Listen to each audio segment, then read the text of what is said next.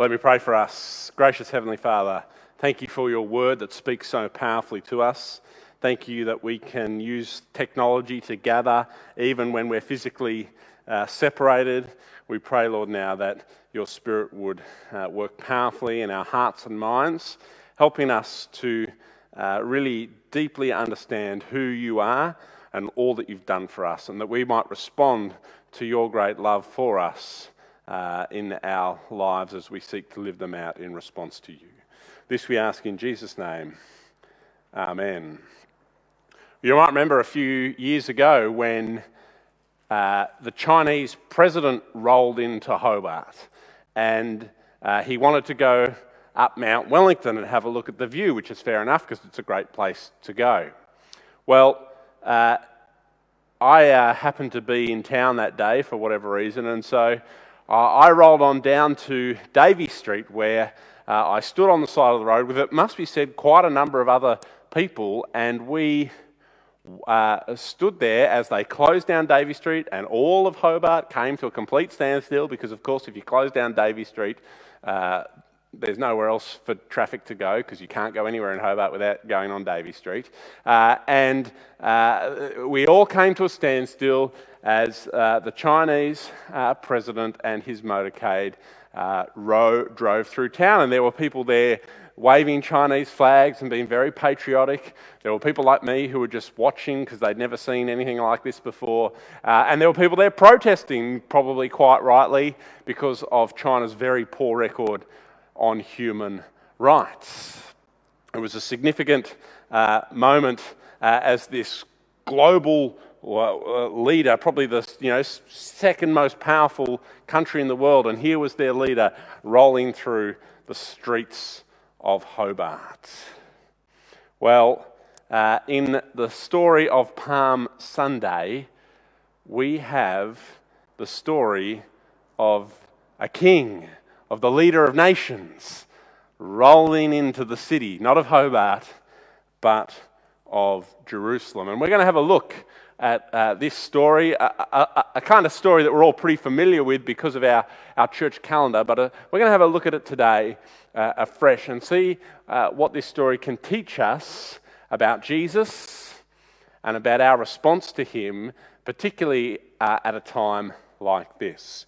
But I want to just note something really quickly, and it's just something I want to note because it teaches us to pay close attention to the scriptures. So often when we get to familiar stories, we can skip over things or assume things. So if you have a look at the reading that James read to us from Luke's Gospel today, starting in verse 28 of chapter 19, there's one really interesting thing missing. Did you notice it when James read? I'll let you have a little bit of a look through your Bible. I'll give you a hint. Today is called Palm Sunday. There aren't any palms in Luke's Gospel. Isn't that interesting? So, as Luke tells the story, and there's palms, this story's in all four of the Gospels, and there's palm branches in Matthew, Mark, and John. But in Luke's Gospel, there are no palms. So all we get is Jesus getting onto the donkey in verse 35, where they put their cloaks on as a saddle. And then in verse 36, the people are simply throwing their cloaks on the road. There's no waving of palm branches at all in Luke's story, which is really interesting, isn't it? And as a total aside, I think interesting that for whatever reason in church history and tradition, we've chosen to call this Palm Sunday. Because I would have thought if you're going to name a day, you'd pick something that was used in all four tellings of the story. You might call this Donkey Sunday or Cloak Sunday. That's right. And so actually, isn't it interesting? I think maybe next year we should, instead of putting beautiful palm branches, we should chuck some first century style clothing on our stage and hand out little crosses made of old raggedy cloths, because that's the only thing that's across all four of the Gospels, these cloaks, these garments that are thrown across the ground. I've mostly been a little bit facetious, but it is important that we pay close attention to the scriptures when we read them, and that we don't allow our own thoughts to cloud what it is that God is trying to tell us, and that we don't assume things that may not be there. Well, lack of palms aside on Palm Sunday, what does this passage actually teach us about Jesus and about what it means to follow him? Well, the first thing is that we see that Jesus is the fulfillment of God's promises, and that this means we can trust God. This is a story that shows us that God will do what he says, so that when we read about what God says he will do, we can trust that. So, back in the Old Testament, in Zechariah chapter 9, verse 9, we read this: "Rejoice greatly, daughter Zion. Shout, daughter Jerusalem. See, your king comes to you, righteous and victorious, lowly and riding on a donkey, on a colt, the foal of a donkey." It's a promise, a prophetic promise of what is to come. And Jesus is the fulfillment of that promise. He is the king whom Israel ought to rejoice over as he rides into their city, humble and lowly, on a donkey. God's past promise we see in this passage of Scripture made good. And of course, if God makes good the promises of old, that means we know he will make good on the promises of now and the promises to come. And of course, God does make promises about now and about the future. So some examples of present promises that God makes. We talked about them a couple of weeks ago when we looked at Romans 8, the promise that nothing can separate us from God's love. That's a promise of God. And God keeps his promises, because he promised that Jesus would ride into Jerusalem as king. And he did that. He promises that his love can never be taken from us. That's a true and trustworthy promise. Likewise, in places like Hebrews 13, never will I leave you, never will I forsake you. When we read these words in the scriptures, the promises of God for our lives today, we can trust them, because we see in the scriptures that God is a trustworthy God who fulfills his promises. And likewise, God makes promises about the future too. And so, in Revelation, for example, chapter 21, that can be your Bible study for the week, if you like. Read Revelation 21 and think about the future promises of God, of a new heaven and a new earth where the people of God gather together and live in perfect obedience to the Father. Because our names are written in the book of life, it says at the end of chapter 21. And we know that our names get written in the book of life through trusting the King who rode into Jerusalem, through trusting in Jesus. This world is broken by sin. We know that. But the promises of God are that he'll never leave us, he'll never forsake us, we will always be connected to his love, and that he's got a plan to put all things to right. So Jesus is the fulfillment of God's promises. We can trust the promises God has made to us. We also see in this story that Jesus is the king, that he is in control. This story paints a picture of a regal entry as Jesus is praised as he rides into town. And when the people say, "Blessed is he who comes in the name of the Lord," in verse 38, they're quoting from Psalm 118, verse 26, which strangely says, "Blessed is he who comes in the name of the Lord."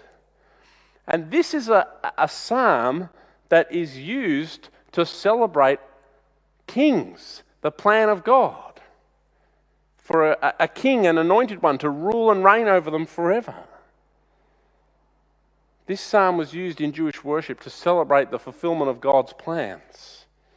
And as the long-awaited Messiah rides in, as promised, on this donkey, the people bring that psalm to their lips to praise God for fulfilling his plan and to sort of declare Jesus the King, the Messiah, the Anointed One. Jesus is the King. That's how we're meant to understand this passage. Here he is, the promised King riding into Jerusalem. And of course, as a king, he has power and authority and he has control. Because he's not just like an earthly king, he's the King of Kings. And that's important for us to remember too, isn't it? Because as we face whatever's happening in our lives because of coronavirus, financial insecurity, loss of work, loss of freedom, it can be easy, can't it, to wonder whether or not God is really in control.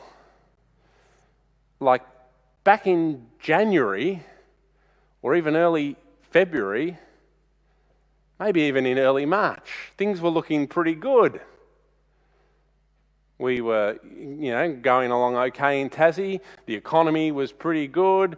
House prices were shooting up. If we owned our house, we were feeling pretty good about that. Our super was growing at record rates. Our lives were pretty comfortable. And it's easy, isn't it, as human beings to think, when our lives are comfortable, God is in control. But when our lives become uncomfortable, well, maybe God's not in control at all.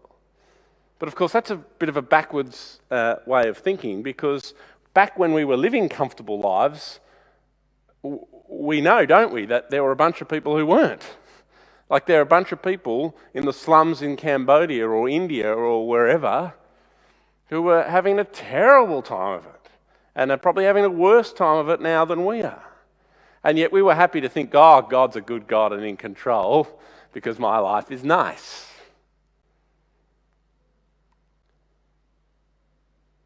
God is in control because he is the King, and the Bible teaches us of his sovereign rule and reign. Jesus the King rides into Jerusalem on Palm Sunday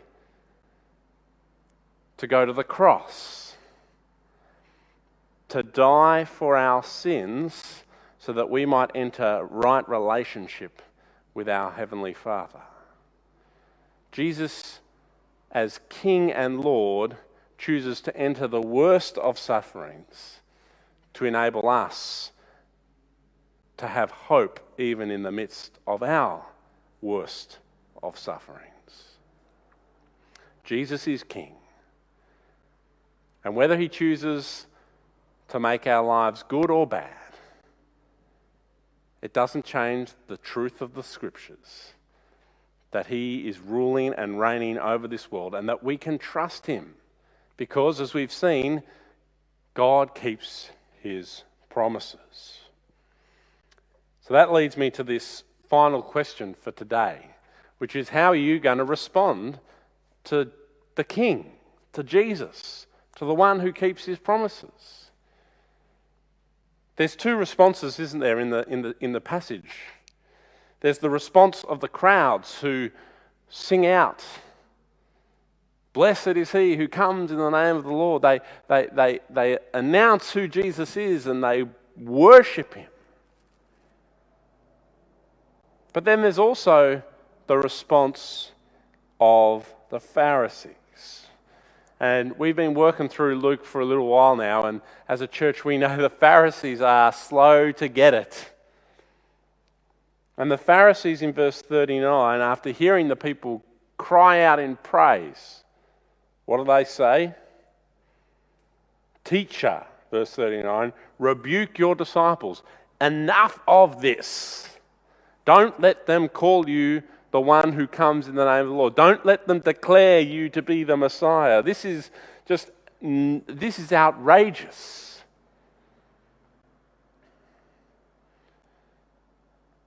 They totally and utterly reject Jesus. And Jesus says to them, those who've rejected him, he gives a kind of funny answer, doesn't he? He says in verse 40, I tell you, even if they keep quiet, the stones will cry out. He says that even if you choose to reject Jesus, ultimately the world is orientated towards praise and honour of its King. If we in our stubborn hard-heartedness choose to reject him, that doesn't change the trajectory of history. That the world will stand at the end, as God has promised in places like Revelation 21, and sing praises of God and live under his perfect rule and reign forever and ever.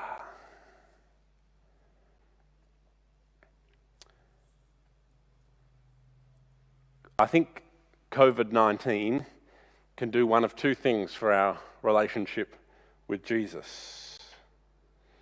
It can drive us to greater worship of the King as we realise we need him more and more. Or it can turn us away as we think maybe he's not really in control. Maybe he doesn't really know what's going on. I hope you'll see that the evidence of the Scriptures, that the evidence of God's work in your life has been that he is a faithful God who works for the good of those who love him, even in the most difficult of circumstances.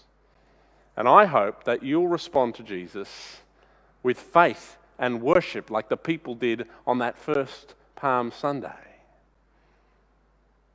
Let's rejoice that Jesus is King and join with those who've gone before us in saying, blessed is he who comes in the name of the Lord.